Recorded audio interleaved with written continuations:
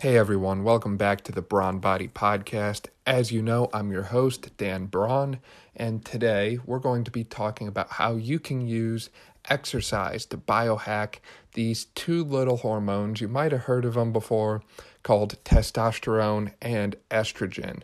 So we'll briefly review what each of them does and why they're important, and then we'll review the evidence and literature.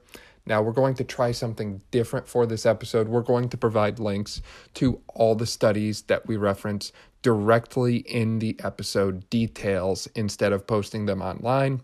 So this way you can literally click and pull up the articles as you're listening to the show.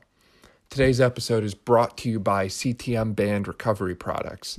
CTM Therapy was founded by Dr. Kyle Bowling with the goal of combining compression, tension, and movement to increase recovery and optimize human movement. I personally own CTM Band's recovery products, such as the CTM Band itself and the Rumble Roller. And personally, I really like their products and highly recommend them. They're great for the hips, the calves, and just really get in there deeper than most recovery products that I've used. You can head over to their website. There's a link in the bio and use the coupon code BRAWN10 for an extra 10% off your order. So starting off here now with testosterone. What exactly is testosterone? There's a lot of talk about it. Everyone's trying to increase it and optimize it. So testosterone is a major sex steroid hormone. And believe it or not, it plays essential roles in both men and women. It helps to increase lean muscle mass and help maintain a optimal body composition, so high levels of muscle and low levels of fat. And it also helps to maintain bone density. It's found in some animals as well as humans, just a little Snapple cap fact for you.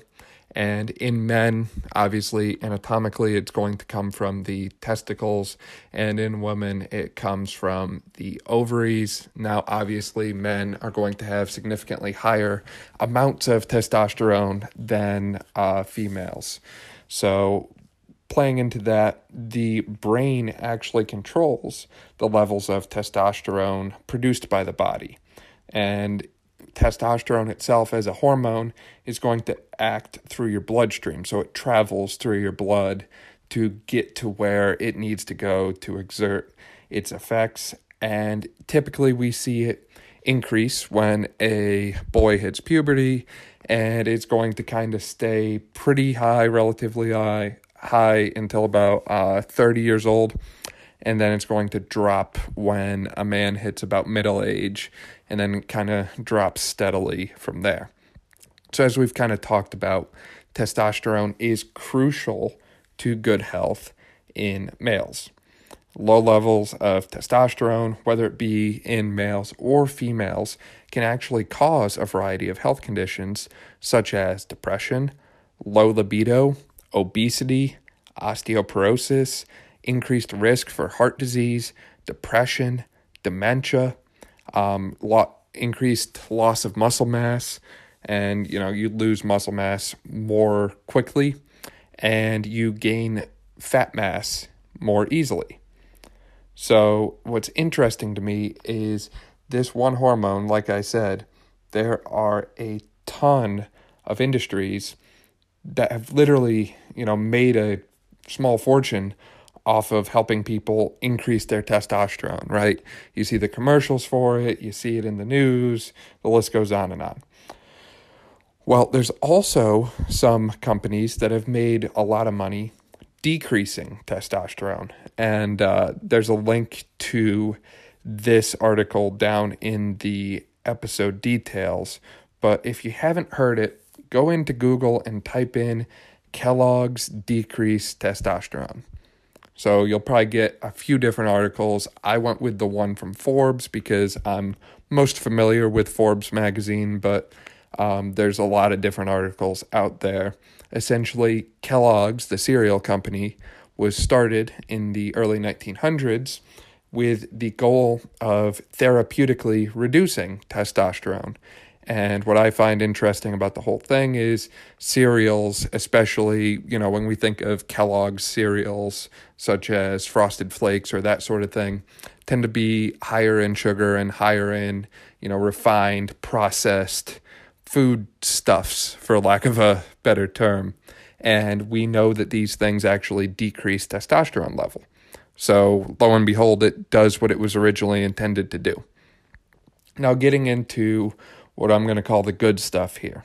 Let's look at what we can do to increase testosterone. So we're going to look at a variety of different exercise-based factors that impact testosterone. So first, if you didn't know, exercise is good, and exercise increased serum testosterone levels in a variety of populations. So we're going to start with Kumagai 2015, and forgive me if I struggled to pronounce some of these authors' names of these articles. They are quite complex compared to what I'm used to.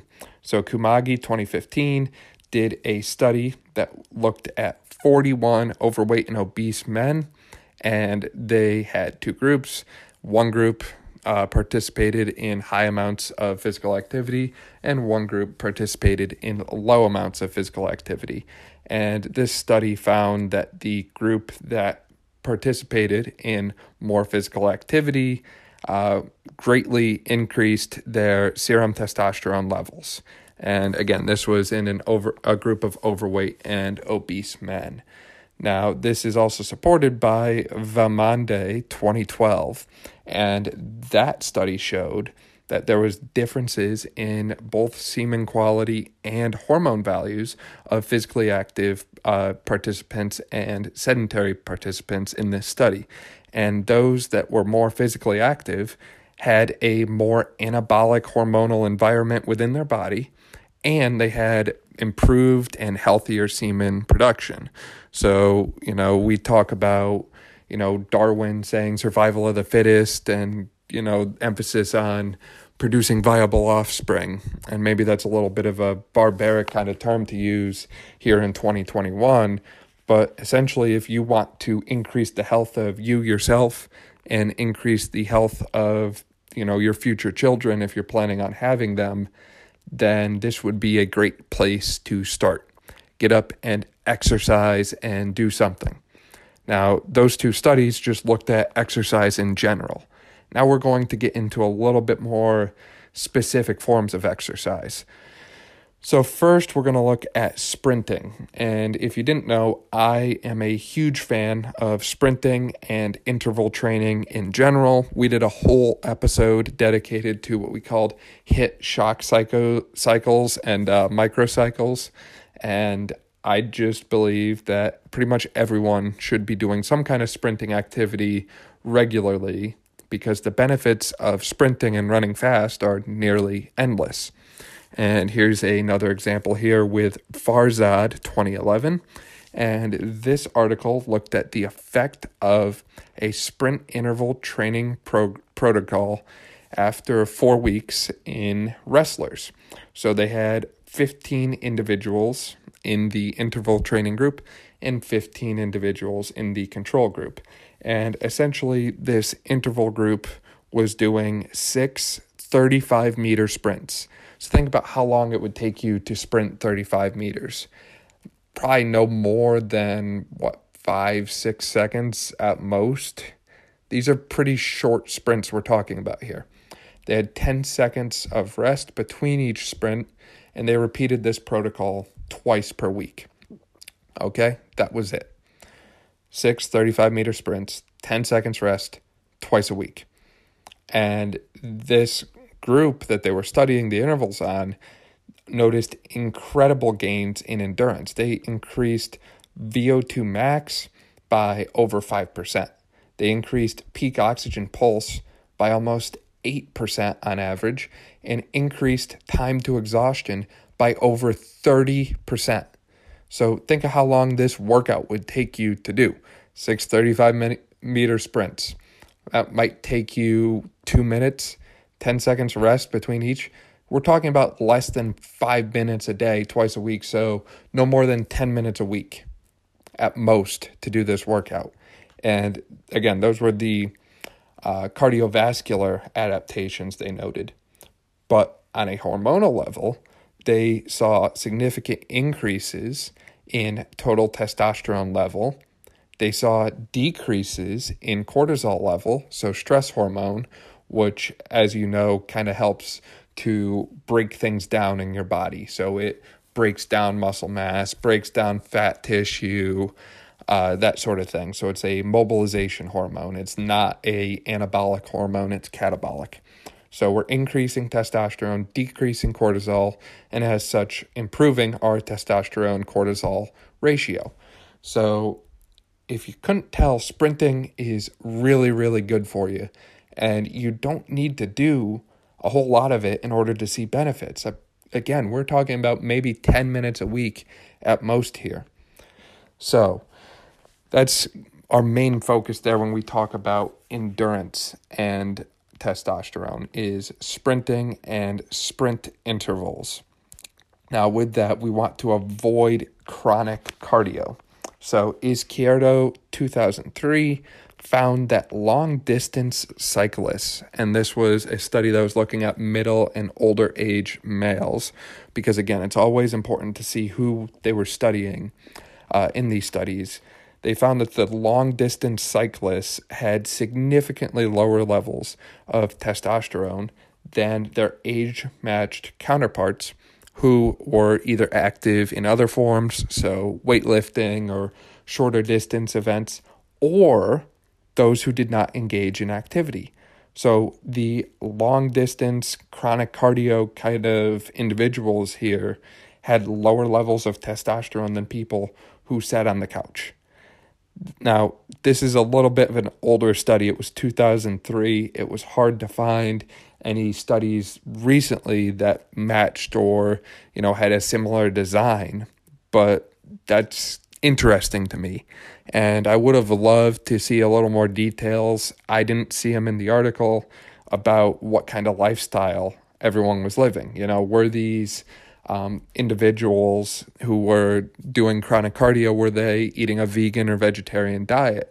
Were these sedentary individuals reporting that they were sedentary, meanwhile eating a very carnivore, keto-based diet, and maybe their job required them to be active, move around a lot, lift a lot of heavy things? There's a lot of factors that go into this. So in general, I think there needs to be more research and more details to really firm that point up.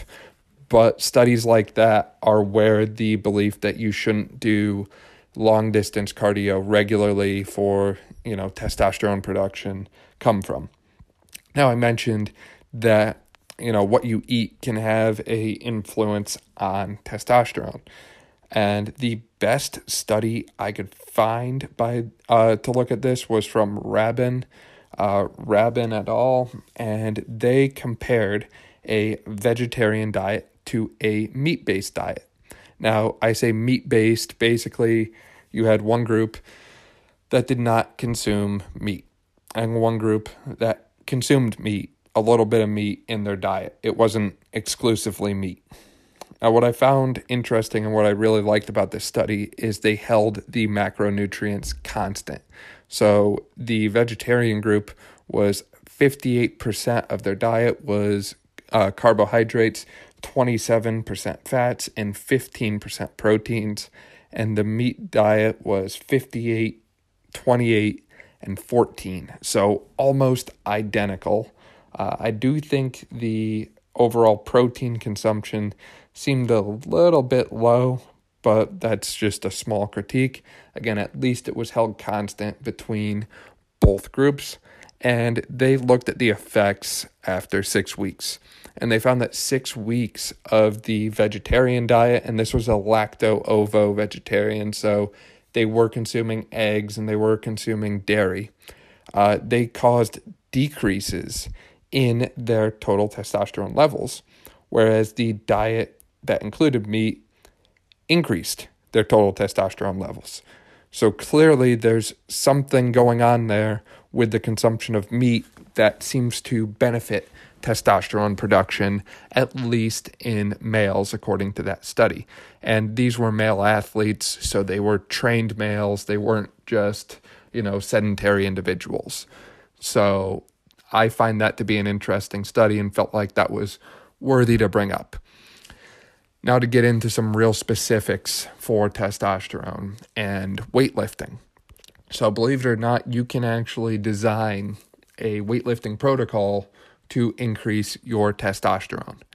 I've done it before.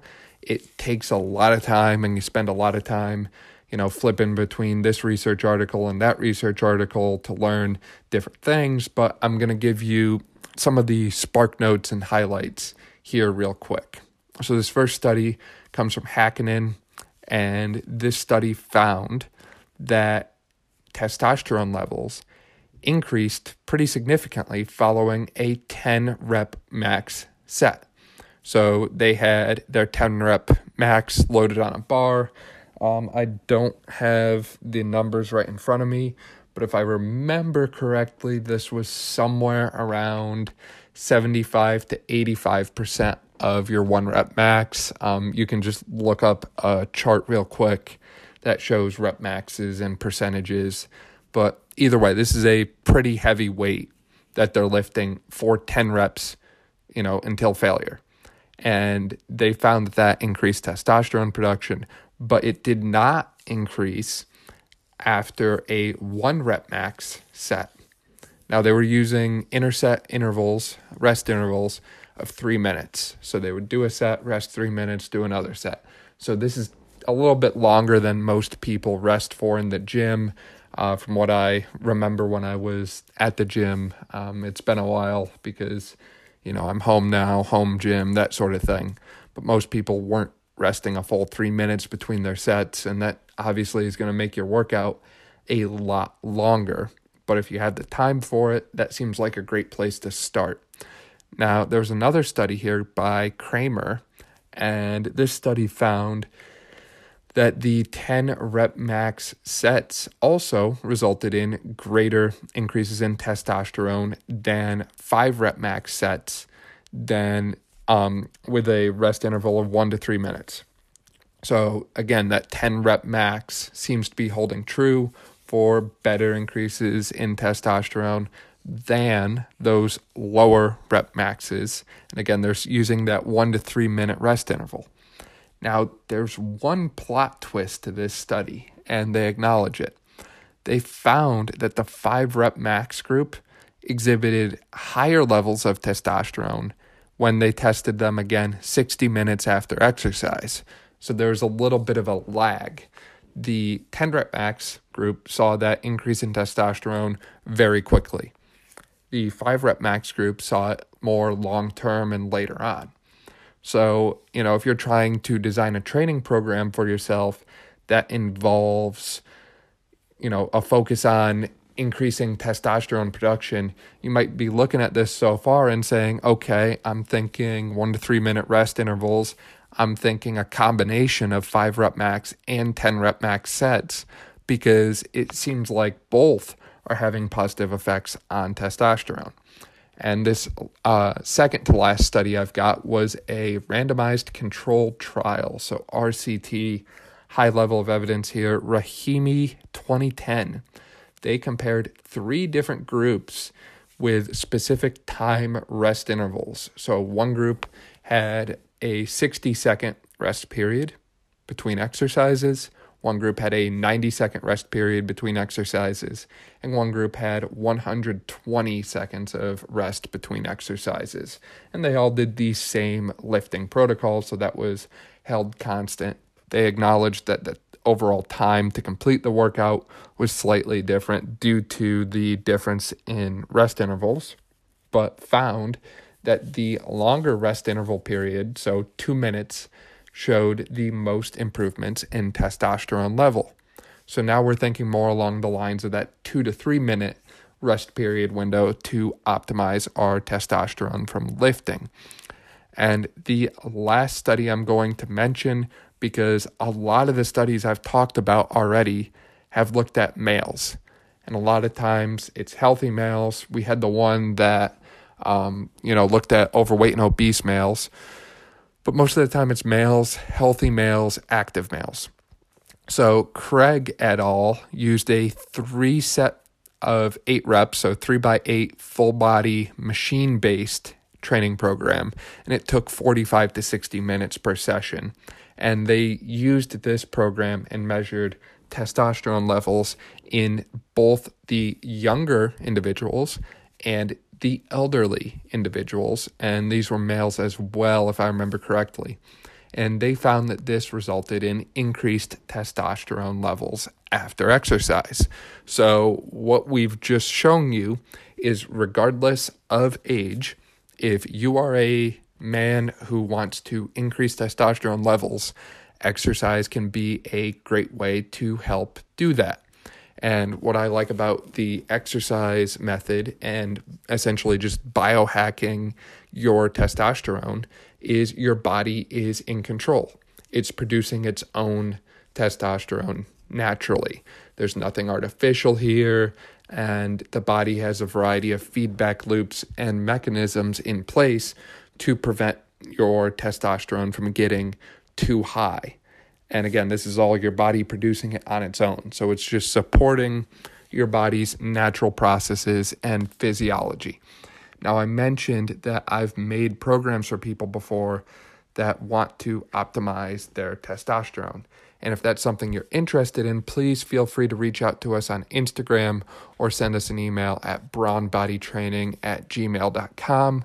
But just to summarize what we talked about, for the most part, we're looking at longer rest intervals of 2 to 3 minutes, and we're looking at a combination of 5 rep max and 10 rep max sets of large muscle compound exercises, bench press, squat, deadlift, pull-ups, that sort of thing. We're not going to focus on, tricep kickbacks and alternating arm hammer curls and, seated calf raises. Not to say they're not good exercises, but if your goal is primarily to increase testosterone production, you really need those large muscle type exercises.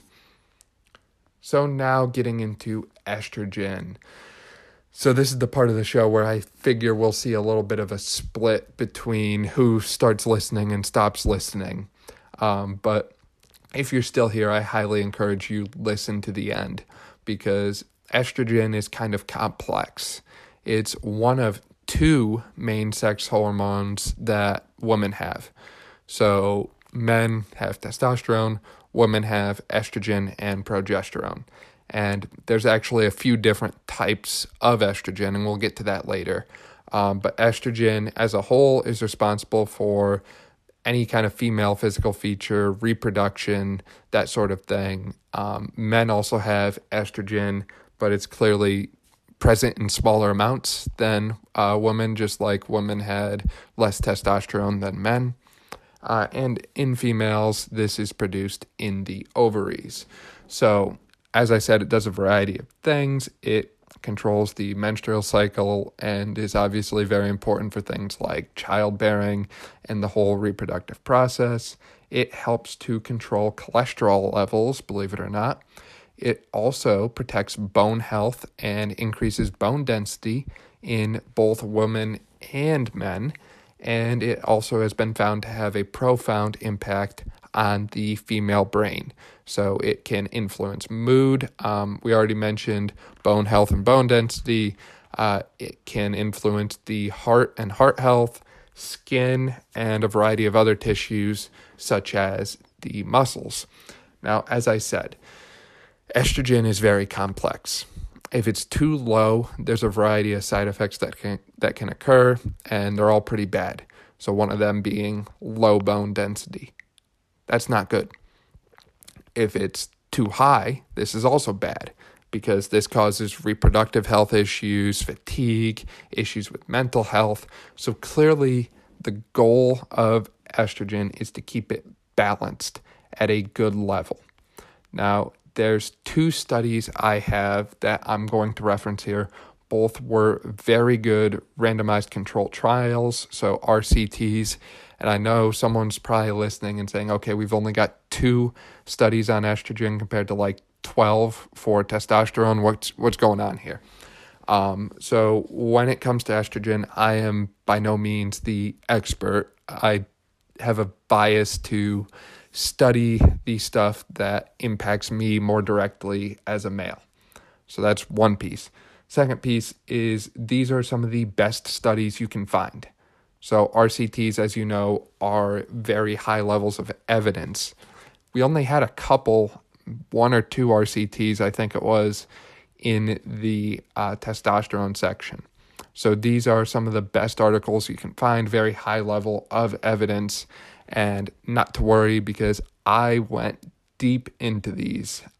So I can assure you that the information is very good. I was spending probably about 45 minutes to an hour earlier today before I started recording this, checking their different citations and looking at the different articles that they referenced in this trial. So they referenced about 70 to 80 articles, and I looked at about 50 or 60 of them. And I'm not saying that, I was spending a ton of time on them, but a minute or 2 here and there, make sure everything lined up, checked out good. So this first one that I'm talking about is Razak 2019. And this was an RCT that was looking specifically at postmenopausal females. So in your head, you're probably thinking 50s, 60s, 70s. And the one thing they were looking at in this study was called estradiol. And this is a form of estrogen. So we said there's 3 different forms of estrogen in the female body. This is one of those 3. And the reason we're looking at postmenopausal is, as you know, estrogen typically decreases in that population. This was a very high-powered study. They had 94 individuals in total, and they were split between 2 groups, one doing aerobic only and one doing resistance only. So this kind of matches what I think you see in the gym too, is from my own experience anyways, I very commonly see people come into the gym and do cardio and leave. And people come into the gym and do weightlifting and then leave. It's not every day you see a blend and combination of both. So they kind of did this to match the study to that. And they looked at the effects of 12 weeks of exercise in each group. And they used ACSM guidelines for exercise prescription to determine what they were going to do for these populations. So for aerobic, that's a 5 to 6 day a week, moderate intensity, cross-training type aerobic activity, and they were doing 20 to 30-minute sessions each time. Now, the resistance training group was doing 3 sessions per week, doing full body, large muscle type activities. So in total, there was 36 training sessions for those doing resistance training, 12 times 3, and there was 72 sessions for those doing aerobic activity, so 12 times 6. So getting into the specifics a little bit more, the resistance training group, they used 1 to 3 sets with 5 to 8 reps for each exercise. And they also had a specific warm-up and cool-down and held that constant between the 2 groups. And both groups saw decreased fat mass and increased muscle mass. However, the resistance training group saw significantly more increases in muscle mass than the aerobic group. And estradiol increased in both groups, but more in the resistance training group. And bone mineral density also improved in both groups, but more in the resistance training group. So let's think about that for a second. If you're a female, maybe postmenopausal, and you're looking to increase bone mineral density, increase estrogen response, that sort of thing, and you have to choose between aerobic and resistance exercise, either will work. Both will start to shift the balance in the right direction, but clearly 36 resistance training sessions as opposed to 72 aerobic sessions, there's a vast difference in how much time you have, going and exercising 3 days a week and seeing better results than 6 days a week.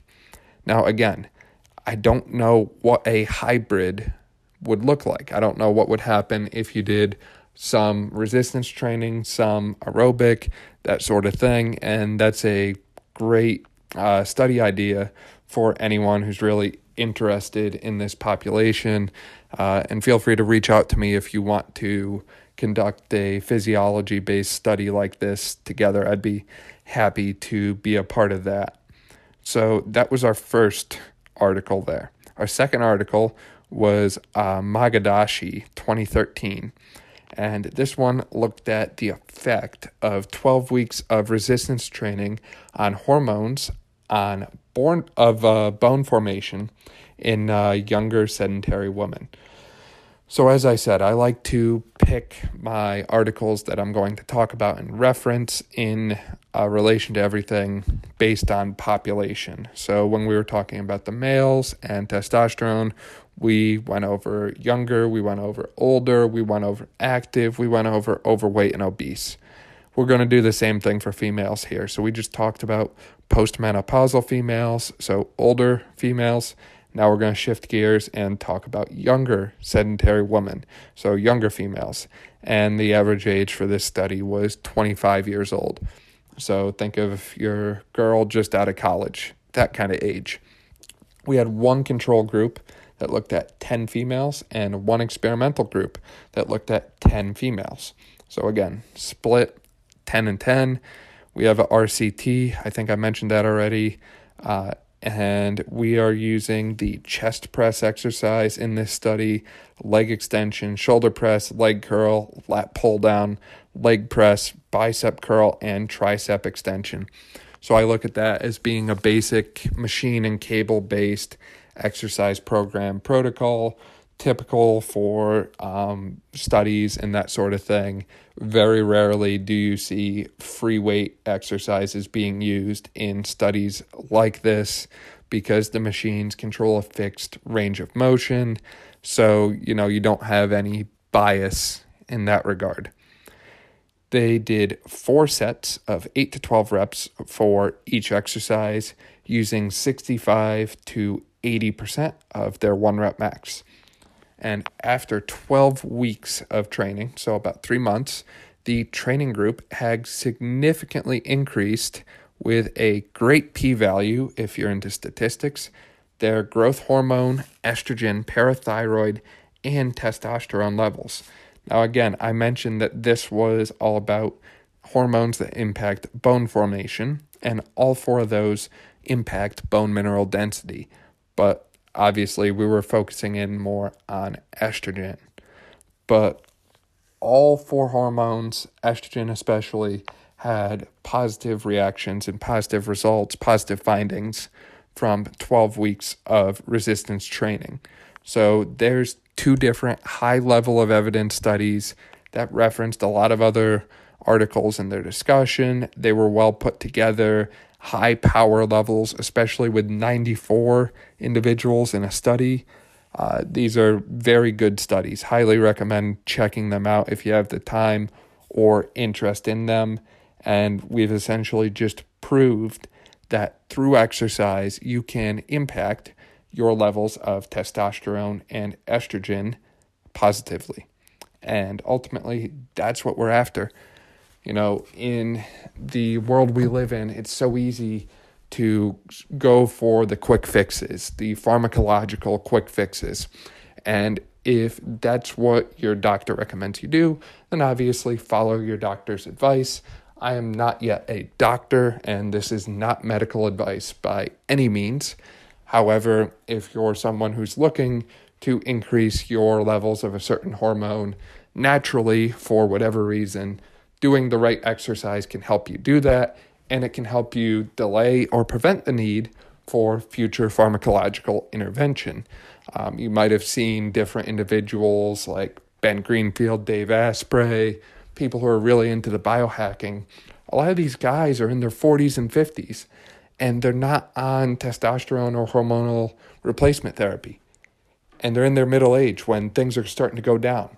And you might look at it and think, okay, how is that possible? How could that be? But again, you look at the kind of lifestyle they live, and then you look at the research, and you can very easily connect the dots. And we hope that this episode helped you to connect the dots for yourself in your own health and fitness endeavors. So with that, that's going to do it for today's episode of the Brawn Body Podcast. Be sure to like, subscribe, and check us out on social media at Brawn Body, Brawn with a W. We're also available on YouTube now. Excited to announce that. You can check us out at Brawn Body TV on YouTube, and we're posting a lot of different things that we like to incorporate in our own training, in the training of our clients, exercise tutorials. We're still kind of getting started with it, but there's a lot of stuff in the works and coming very soon. Thanks again for listening and supporting, and we'll see you all next week.